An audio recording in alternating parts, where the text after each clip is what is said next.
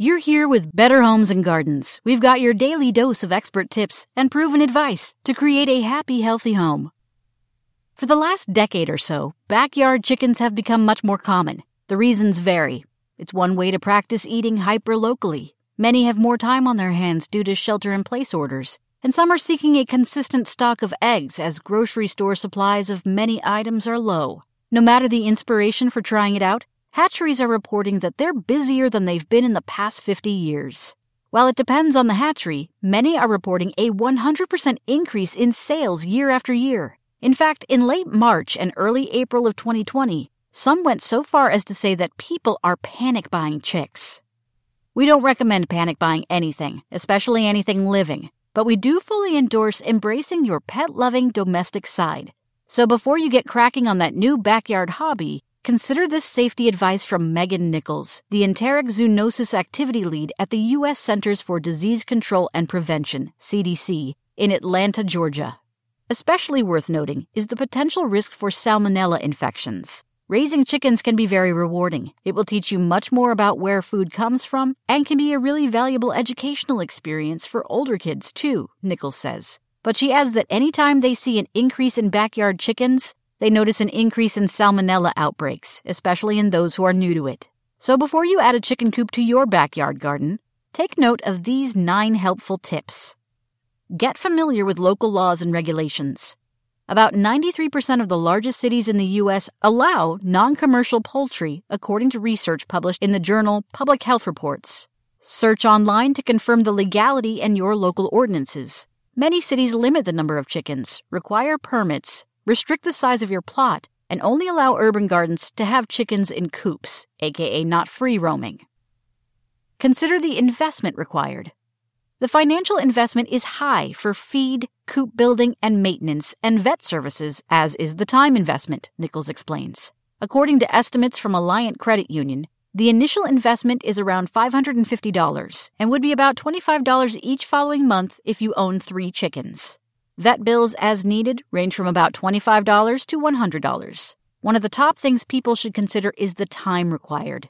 Is this decision a good fit for your family? Chickens live quite a few years, about 8 on average, and take a lot of care and cleaning, Nichols says. Keep your family demographics in mind. Yes, chicks are adorable and begging to be cuddled. That doesn't mean they should be. That's one of several reasons why Nichols suggests that you wait until all of your household members are over the age of 5. Consider other animal choices if you have anyone in your household who has a weakened immune system, any older adults over 65, or any young kids under 5. The kids' immune systems are still developing and they're likely to put their hands in their mouth without washing them, Nichols says. Think carefully if this is the right fit right now. Shop smart. If your city allows backyard chickens, you're up for the investment, and your family fits those qualifications, the next step is selecting your chickens. Chicken are social animals, so you should always have at least 2, but the ideal starter size flock, according to many vet pros, is 3 to 5 chickens or chicks. While you can buy them online, it's best to go visit a local facility so you can peek at the conditions. Once there, inquire about coop conditions, where the chicks were born, the breed, the gender, and if they were vaccinated. When purchasing backyard poultry, owners should also ask, what are you doing to keep your chickens healthy? Nichols says. Consider chickens instead of chicks. Circling back to that salmonella safety talk, know that it's something that exists in the gut of all poultry. It doesn't necessarily make them sick. They can look healthy and clean and still have it, but the germs can get on the cages and coops, Nichols says. A University of Pennsylvania study found that there's less salmonella in the commercial chicken industry, or eggs sold in stores, than in backyard eggs, due to more regulation and oversight. This is similar to how food safety is often better in restaurants than home kitchens. Backyard chicken coops may have rodents roaming around, and cleaning is often less stringent. To be on the safer side, clean the coop floor, nest, and perches early and often, and consider older chickens rather than newly hatched ones. Chicks are more likely to spread salmonella, Nichols says. 2 things contribute to this. Age, because young birds have a less developed gut and are more likely to have salmonella set up in their gut and be shed in droppings. The other is stress. Chicks are hatched amidst thousands of other birds, then shipped to a feed store in the mail. Then they are taken out and put in an area where they are sold, she says. practice proper hygiene. One of the main ways to prevent the spread of many major viruses is to wash your hands properly. The same holds true for potential salmonella illnesses. Wash your hands thoroughly after touching the backyard poultry, after collecting eggs, and after handling the chickens' food, water, or anything in the coop. Even if you don't touch the chickens directly, anything within the space that they roam can still be contaminated with salmonella, Nichols says.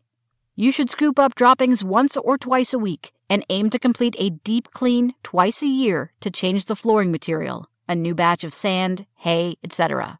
Slip off your shoes before entering the house, and remember, don't kiss, snuggle, or cuddle your backyard chickens. Don't invite the birds in your home. As tempting as it might be to welcome chicks into your home to stay cozy on chilly nights, please don't, Nichols warns. Chicks have trouble regulating temperature and should be kept in a brooder, an outdoor heated space, not in your house, she says. Enlist help from a poultry veterinarian. True, you can never fully eliminate salmonella from your poultry. You can take steps to reduce it, though. Contact a local poultry veterinarian and have him or her come out and check your setup at the start.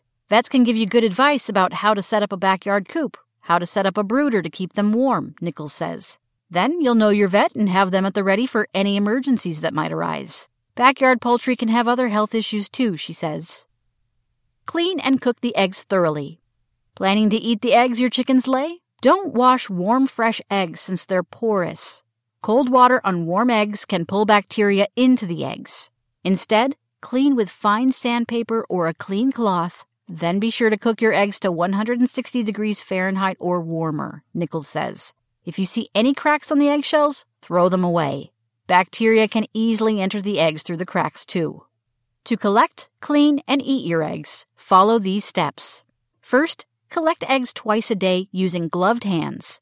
Then remove gloves and shoes before entering your house. Inspect eggs for cracks, and make sure to wipe any dirt or grime off with a paper towel or fine sandpaper. If any remains, use a clean paper towel dampened with just a bit of warm water. Allow eggs to air dry. Mark them with the date of harvest, then store in the fridge, and finally, use within 5 weeks and cook as desired.